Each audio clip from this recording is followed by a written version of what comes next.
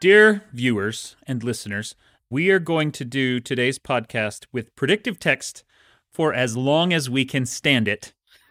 So here, I'm going to use my phone, the texting app. I'm writing a text to Brandon, and I have written the word welcome, and everything else will just be generated by the phone. So, welcome to the meeting with your mom. Well, I have Google open and just Okay. using search results. Oh, very nice. So, how old is Britney Spears? Today at church emoji. And we will have a link for you next. Do you have a cough with strep throat? This is getting old real fast. This is. I tried to ask, how are you? But I had to ask about Britney Spears Okay, instead. well, here, I'm going to put cough in and see what it says. And I tried to say, do you have a food heist? But instead it just gave me, do you have a... Yeah. So- Yeah, cough is good. Oh, Sorry. here's a good one. Do you have a food addiction quiz? Do I have a food addiction Google, do quiz? you have a food addiction quiz? Are you a food addict? Take our food addiction quiz. Foodaddicts.org. You know, now that you mention it, I do feel like I have to eat every day. Yeah, I have to eat all, like, if I skip a day, I start to notice. Yeah. Uh-huh. I feel like Yeah. I do have withdrawal Uh-huh. symptoms if I go more than 24 hours without eating. Yeah. So that Yeah. could be Yeah. the sign of a dangerous addiction. Have you ever wanted to stop eating and found you just couldn't? Eating a sandwich with my dad is so much fun. These questions on there are actually pretty good questions about, determining if you're eating emotionally versus eating. Yeah. And so I made fun of that, but that Yeah. quiz actually had legit Food questions addiction, to it. yeah. Mm-hmm. If you are an emotional eater, and you know what? Over the last 2 years, I've become much more of an emotional eater than I was before. With Google, I don't know if we could do this right now, but could we emulate like the Wired autocomplete interview and come up with some questions? For us? Yeah, I can you don't know. write like, what is Brandon Sanderson, and just see what it fills in? Is Brandon. Oh no, Mole beats me. If I write what is Brandon, it says what is Brandon Mole's next book? Mole. What? Yes. Followed by what is Brandon Sanderson's net worth? Followed by what is Brandon Sanderson's next book? Man. I have to assume they edit the net worth ones out of the Wired autocomplete interviews, right? Yeah, I mean that's got to be. No, yeah. What is Brandon Sanderson's next book? It's Wax and Wayne. Wax and Wayne? It's Yeah, like the fourth the one, fourth- the Lost Metal. Yeah, the Lost Metal. I knew it was Yep. metal something. That comes out like November? Yeah. Sweet. What is Brandon Sanderson's net worth? It's $42 million more than it was 2 months ago. Actually, it doesn't get to be money. I don't get to realize that. Yes. We talk all about that. But I actually, for weird tax reasons, we haven't made that money yet because it's now a liability until we fulfill and have paid for everything and stuff like that. And the company won't take it as an asset until that is done. And so I don't know how much money I made. And minus all of the overhead and the whatever else going on. Anyway, thank you for suffering through this experiment with us. Yeah, We're going to that was kind of miserable. reward you with a heist. How does that sound? But not a food heist, Not I a heard. food heist. Ooh. Today we are going to take a short break from food heists, and we're going to talk about Pokemon card heists. You excited for this? Oh, I am. Okay, so this happened in February of this year, Yep. 2022. Oh, very topical. There was a thief in Minnesota who tunneled through the wall of a game store in what I have to assume was like a strip mall kind of situation, got into a game store storage room and cleared out 2 full storage rooms of Pokemon products valued at $250,000. Cards, rare cards, all kinds of other stuff. The owners of the game store did recoup it all through insurance because you have to insure your Pokemon cards, which isn't even a joke. Like, obviously, this is worth a ton of money. My Magic collection is insured. I should hope so, because Don't your Magic steal my collection Magic cards. is insane. But my Magic collection is insured. Okay, here is the now that story is fun because of the tunneling, and there's That actually story some is cool security camera coming through the wall, like footage. That's Do you know neat. what that story told me, though? What? I'm not going to say what my Magic collection's insured at, but it is more than you just said they stole. So I have just learned that I have a game store. You have a game store's worth of Magic cards.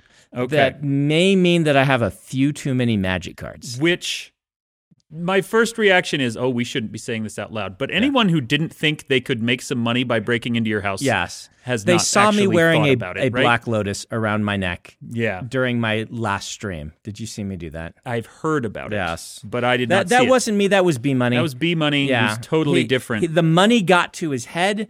He was like Hollywood Hogan. He went heel for a little while, but I'm back. You're back. I'm back to face. That's good. Yeah. Do you want to hear the even more delightful Pokemon story? This is less of a heist and more of fraud. Okay. This took place just in March of this year. Yeah.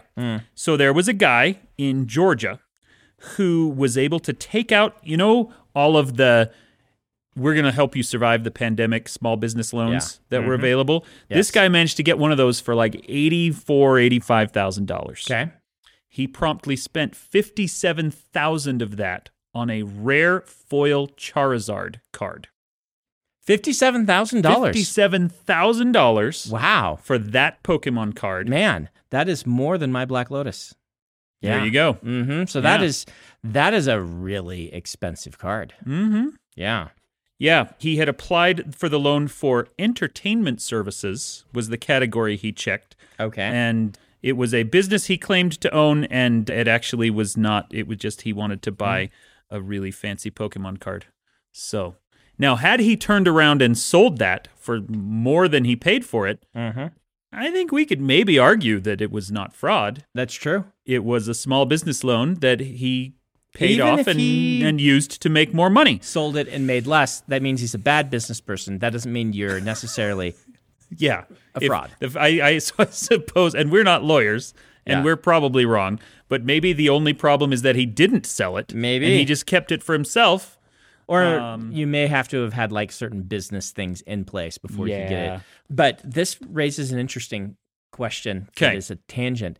We never do those. No, we never do this. Have we talked about this before? The idea that parody is protected under the law.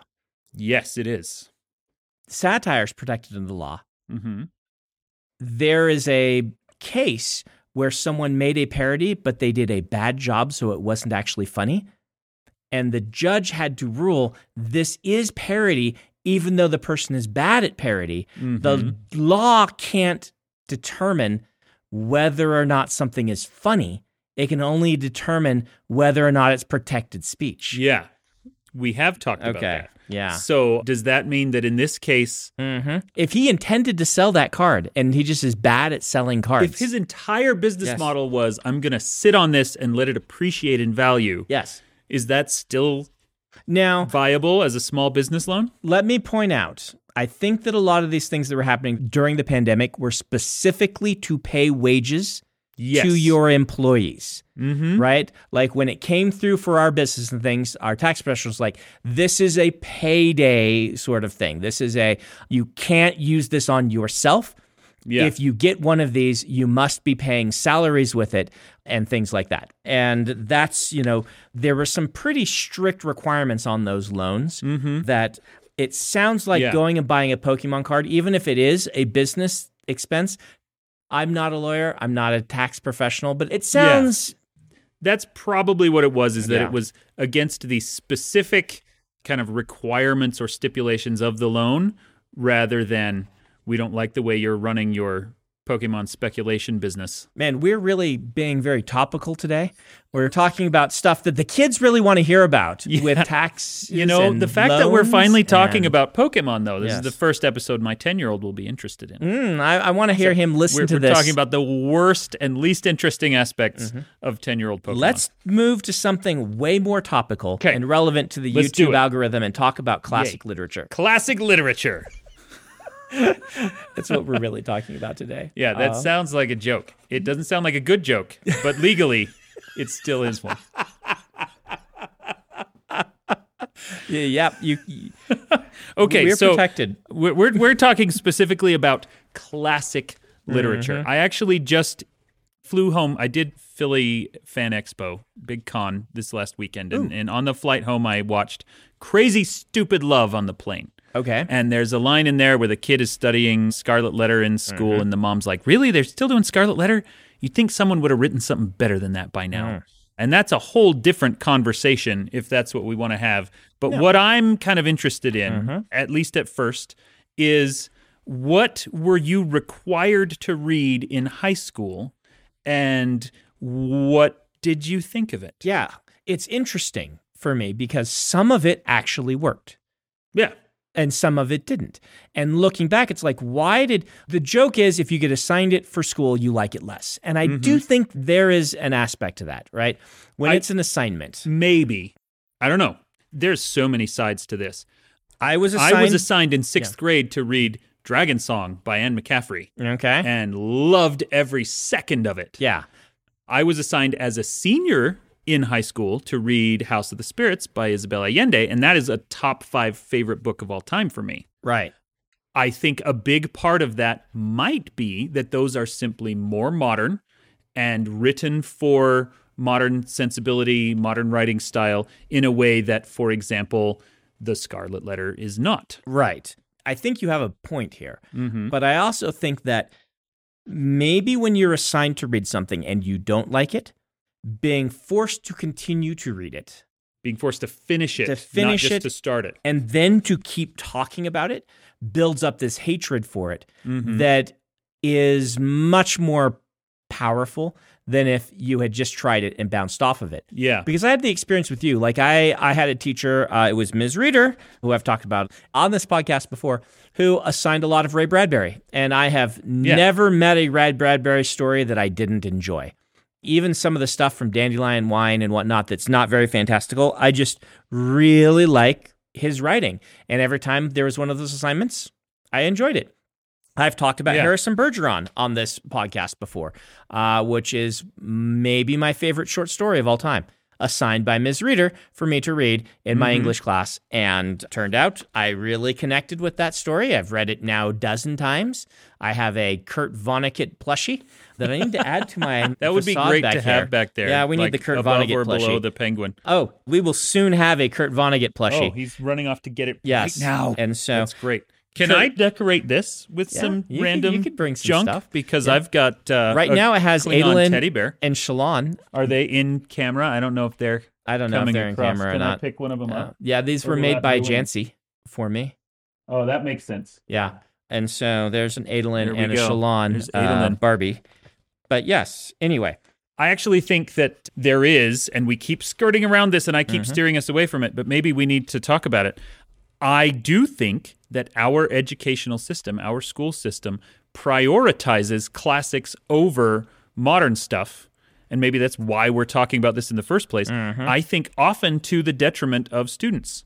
I agree. There are some books that I read in high school that I loved. I talked about a couple of them. Heart of Darkness, for example. Everyone has to read that like freshman or sophomore year. Did you get out of it? I got out of it. I actually loved that one. Since read it, but I was never assigned. But you were never assigned to read it. That's me in Catcher in the Rye. I never had to read that as a kid. I read it when I was in my 30s and loved it. Oh, wow. This was given to me by a librarian after I did a school visit. Kurt Vonnegut. Actual Kurt Vonnegut. That's a really good representation of Kurt Vonnegut. It is. Yeah. Just put Kurt right over Put there. him right there. So yeah, I actually loved Heart of Darkness enough that when I was in college, I did my senior kind of capstone project. I had 2. One of them was Dostoevsky and the other one was Joseph Conrad. And I've read a bunch more of Conrad's stuff and I really like it.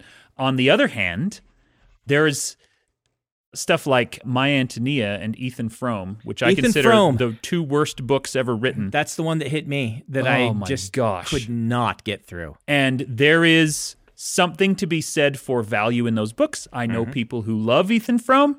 They're wrong, but they can love it if they want. I cannot help but think, just like the character in that movie, someone has to have written something better by now. I think it is honestly kind of depressing. It is perhaps not a nihilistic view of society, but a depressing and somewhat blind view of society to focus entirely on the books that were important and valuable to generations past as the stuff we have to still keep Here's the reading. thing. I think you're living a little bit in the past because yes. my son is 14. He so far hasn't had to read any of those. Oh, good. That's really, really good. So all the way up to age 14, there are definitely stories that he's had to read and things like that, but I have never seen him have to read anything unless he chose to do Battle of the Books or something like that was not in some way contemporary. Okay, so that's, first of all, that's really wonderful. One thing that I noticed with my kids, the two who've already gone through high school, is that often they were required to read short stories. Yes. Which I actually think is awesome, because if you want to teach a particular aspect of literature or criticism or something, you can often do it much more efficiently with a short. My gut says that, now my son's not in high school yet, and high school changes some of these things because of whatnot, and we'll see. But my gut says, just watching what they read in middle school and in grade school around here, there is a whole lot of popular fiction and then contemporary literary fiction for young adults, replacing the canon. That is good. And I'm glad to hear it. I could be wrong, but I feel like a lot of people are going to come in our comments and say, I'm younger and didn't have to do this. I bet we'll still get a bunch that were assigned that end. My son, who graduated last year, he had to read Heart of Darkness again. Yeah. Which, and I can still kind of understand that because it's super short. I mean, I love Orwell, but Lord of the Flies, it's a good book, but I don't know that that's the one. They pick it because it's kids, right? Yeah. But is it an actual realistic interpretation of anything? Yeah, and what are we going to learn from it? Lord of the Flies is one I never had to read. I did read Lord of the Flies in high school. And I had to read it twice. What? Yeah, two different junior high and high school? Yeah, or something like that. I can't remember. Two different teachers. And quick correction, you said that was Orwell? Yes. Isn't that William Golding? Yes, you're right. You are correct. You're absolutely right. I was thinking Animal Farm, and then I said Lord of the Flies. No worries. But Lord of the Flies is the one I read twice. So want to be preemptive for the comments. No, good catch. Thanks, Adam. Thanks for fact checking. That's actually really handy. Yeah, good job. And so, you earned your paycheck today. Yep. We'll give you one of those wheels of cheese we stole from the Netherlands. Nice. I love cheese. But yeah, there's some of these things that are perpetually read. I don't know. Yeah. Let's talk about the Scarlet Letter. Okay. Let's talk about the Scarlet Letter because Scarlet Letter. Is there a legitimate argument for assigning students what is basically the first American novel? Not the absolute first, but essentially the first. Is there an argument? Absolutely, there's an argument. I mean, I'm glad I read the Scarlet Letter because, again, this was Ms. Reader's class, and she did a good job of doing popular fiction, but there was one unit where she said, all right, we're going to read the earliest versions of American literature, and we're going to read excerpts from this, we're going to read excerpts from this, we're going to read excerpts from this, we're going to read some journal entries. We read journal entries from people because there wasn't a lot of fiction from the era, and there was just a unit where we're like, these are the foundations of American literature, and this is what we have. Yeah. And to this day, I'm glad that I did. Now, I think the answer to a lot of this question comes down to what is the purpose of secondary education? Yeah. Right? Like, for me, in my own personal opinion, I think that if you finish high school knowing how to add and loving to read, then that's pretty much all you really needed to get out of high school. I'm going to add one. Okay. I think you need to learn how to learn. That's I put that above the first two. The purpose of high school is to teach you, if you want to learn about this topic, here is the process that you use to learn how to do that thing and how to, if you're given an assignment, you know how to do it and that sort of stuff. That's above the first two. But then followed very closely by know how to read and love reading. I like that you said it that way. And know how to do basic math up through the parts of algebra that we sometimes need to use. Yeah.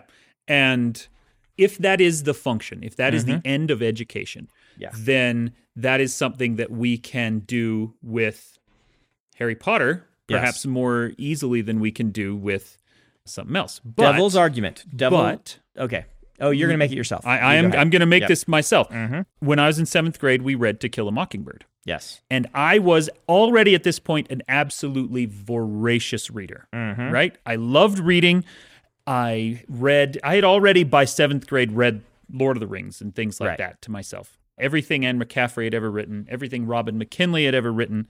Right. So when I get to this class, and this was Mrs. Romney. She was one of the best teachers I ever had. She was just hammering us. Think about why this is the way it is. Find the theme. Find, all of these archetypes, the critical analysis, all the structure under it. And I just kicked against the pricks as much as I could. Like, why are you ruining the thing I love by making me think about it? And it came down to this moment. There's a scene in To Kill a Mockingbird where the neighbor across the street is trying to kill all the crabgrass in her yard. And Mrs. Romney was like, why is she trying to kill all the crabgrass in the yard? Well, because she doesn't want crabgrass in her yard. No, why is it in the book? Harper Lee took the time to include this in the book. The least we can do is figure out why. And it took us an embarrassingly long time before someone in the class was like, well, is it maybe like a metaphor for the racism in the town that as soon as it crops up, you have to kill it before it spreads? And that's such an obvious, blunt instrument of an argument, right? Yep. But it was exactly what I needed as a 12-year-old idiot. It was like the roof of the building lifted off and angels came down and sang, and I understood literature in a way I never had before. That's pretty valuable. Yeah, and so it wasn't ruining the thing that I loved. It was adding value to the thing that I loved. It was making it better. It was making it richer and deeper and more interesting. And so I absolutely understand that there is value in forcing kids to read in a more advanced way, to read critically, to think about what's going on under the surface. There's a really common kind of Facebook meme that are like, the teacher asks why the curtains are blue and what it represents, and the answer is because the curtains are blue. And I think that often that is true, but also that's a reductive and blind way to read everything. Even pulp fiction includes metaphor, includes theme, includes deeper levels to it. And one of the complaints about this style of criticism is that it's very easy to go too far. Oh, absolutely. Right? Very, very easy. And once you're trained in some of this, it's very easy to find things that not only aren't there, things you want to find. There's definitely that. Yeah. But you're not making that argument. You're making, and I agree with you, there is value in learning to at least start asking these questions. So we've got a new thing, teaching you to think on a higher level about whatever it is. In case of literature, criticism. I will add a new thing to what school is teaching is, and this is what, it may not be right that our system does this, but this is one of the perspectives it takes, which is to give you a broad foundation in a lot of different areas so that when you decide to specialize in one, you have that basis as a springboard, right? Yes. Let me give you an example. In the Stormlight Archive, there's a character who wakes up each day at a different level of intelligence. And it follows a bell curve. So most of the time he's in what we would call an ordinary level of intelligence. I'm not going to get into what is IQ and things like that. Yeah. I'm just kind of talking about things like processing speed of the brain and some of these classic IQ hallmarks, which are not the only ways to have intelligence. In fact, his whole story is about you can be really smart in these ways, but it doesn't actually mean you're smart. But that's not the point. The point is, at one point, I needed to write him in this hyper-intelligent mode.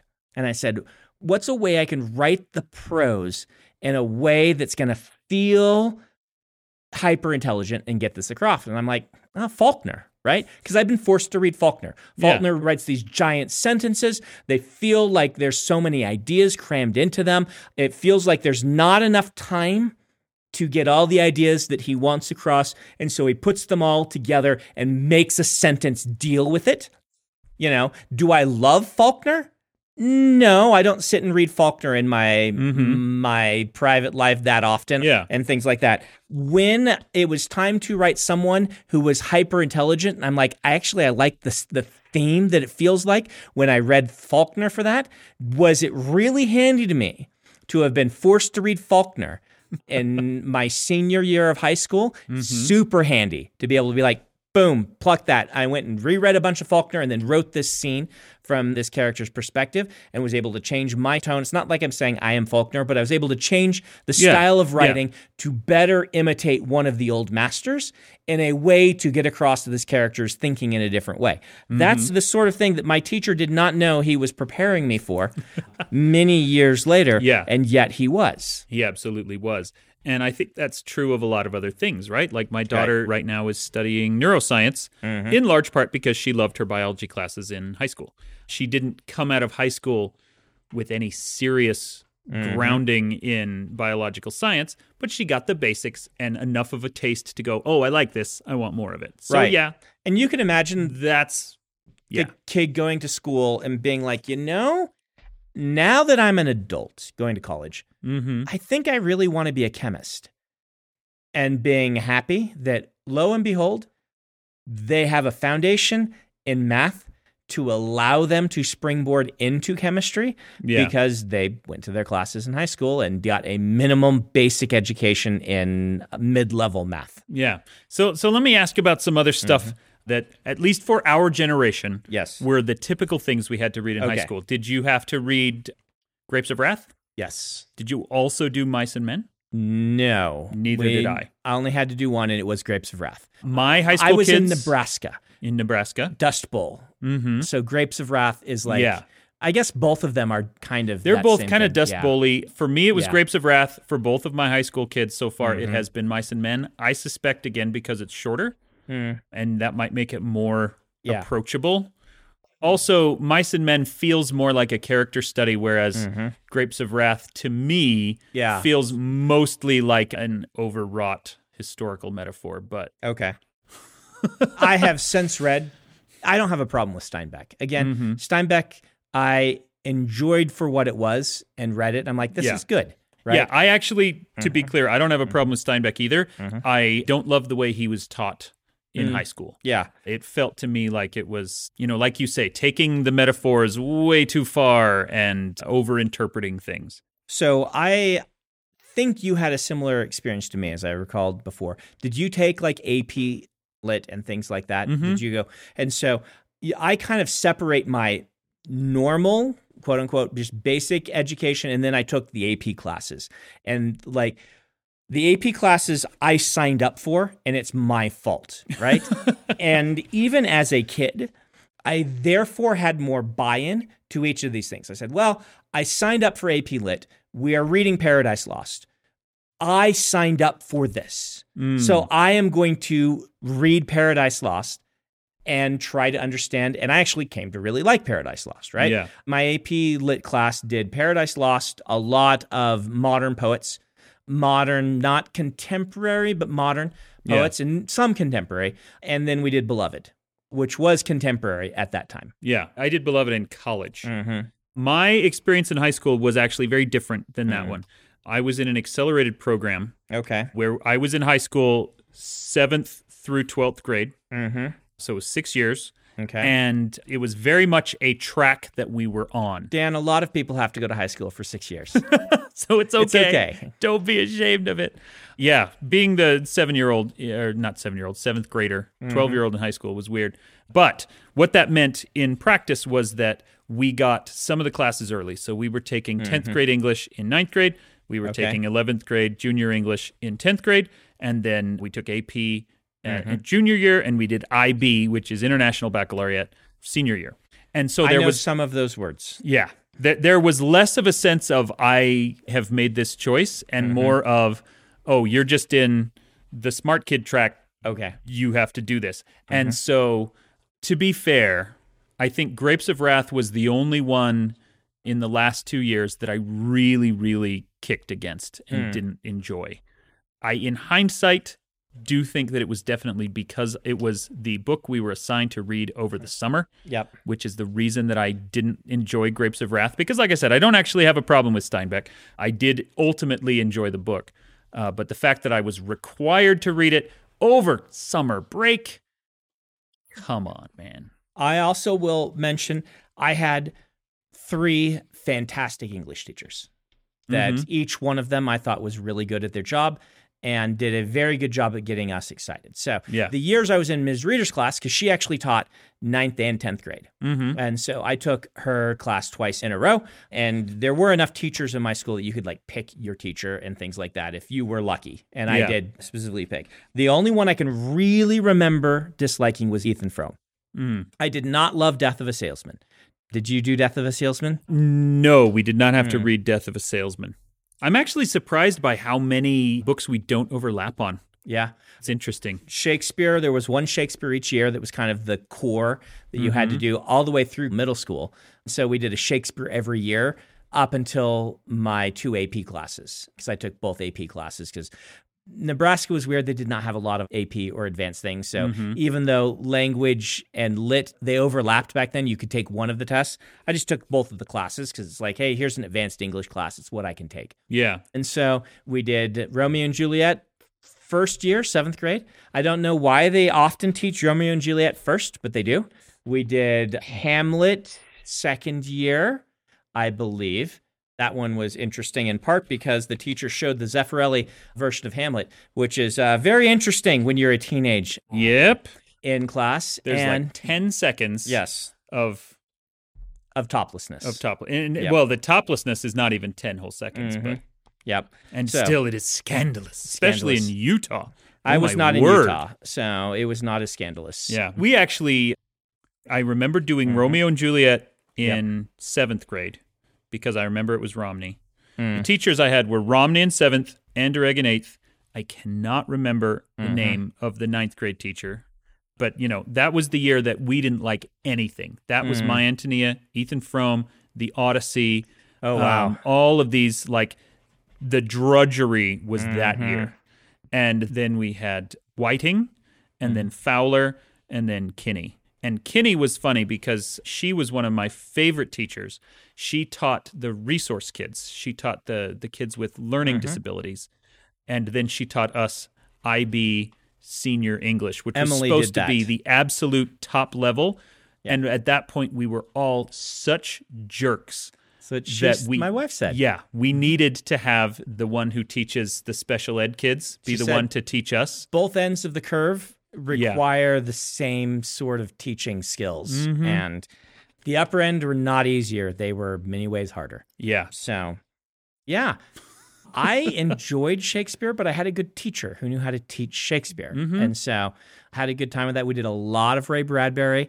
We did not very much pop fiction other than that. I'm a little jealous that you got Ray Bradbury because after... You know, Anne McCaffrey in 6th grade, which was still elementary school, we didn't really get modern stuff. We read Equus in 10th grade, which I actually really loved. Is that the play that Harry Potter was in? Yeah. And then I said earlier it was senior year. It was actually junior year that we did House of the Spirits, which was at that point very, very contemporary. Beyond that, it was all older stuff. Yeah, I didn't get a single piece of pop and no science fiction at all. I can remember except for Ray Bradbury. Ms. Reader just like had 2 different units that were Ray Bradbury in her 9th and 10th. And, you know, I thought it was fantastic because we were reading something that I legitimately enjoyed rather than something that I was studying. Yeah. And I got some stuff out of the others, but I get the feeling that there's more of that and maybe it's just because my kids have mostly been in grade school. When I was in grade school, the teachers were reading to us contemporary fiction all the time. They were not reading to us Shakespeare. They were reading to us whatever had won awards the last few years in contemporary children's literature. Yeah. Neither of my high school kids thus far have been great readers, but like I said, they did have to read Mice and Men and Heart of Darkness and some of these older things. My Shakespeare in high school... The only 2 that I remember reading, and they were both Mr. Whiting, was Macbeth and King Lear. Okay. which to this day are still my two favorite ones. We did Lear my And, senior and year, I want to say and I that love it's Lear. because of Mr. Whiting. He was such a good teacher that I really got into those. He was also one of the drama teachers, and so him teaching Shakespeare worked really well. When I took Shakespeare in college, I did not enjoy it at all. I can track Hoyd a little bit to The Fool To from The King Fool? Lear. Even though Hoyd started as a character about a year before that, The Fool and King Lear and then Twelfth Night, that, The idea of the vaguely prophetic yes, goofball Yes. in the background that nobody pays attention to, but they should. yes, I can track part of that. to there. Absolutely. So I guess we've gone around in circles on this whole topic, talking about, yes, we think it's valuable, but at the same time, we think that there's a better way to achieve that value.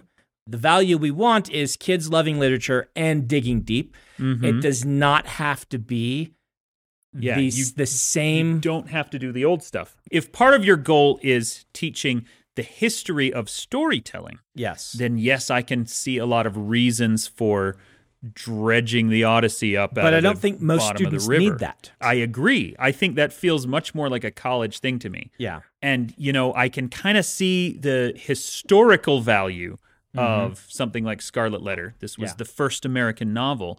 I would much rather read a really good American novel.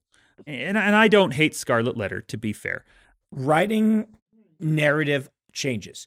Going back and even reading something from the late 70s, early 80s, which I was commonly reading when I was young, the way that we tell stories has changed, evolved. I think there are things we do better now. It's Shoulders of Giants sort of stuff. Yeah. But I think that we have gotten better at making stories work for an audience. And so picking something contemporary by an author who knows how to use those tools to Yeah. get people to love reading, like being able to read fluently is so valuable in our society.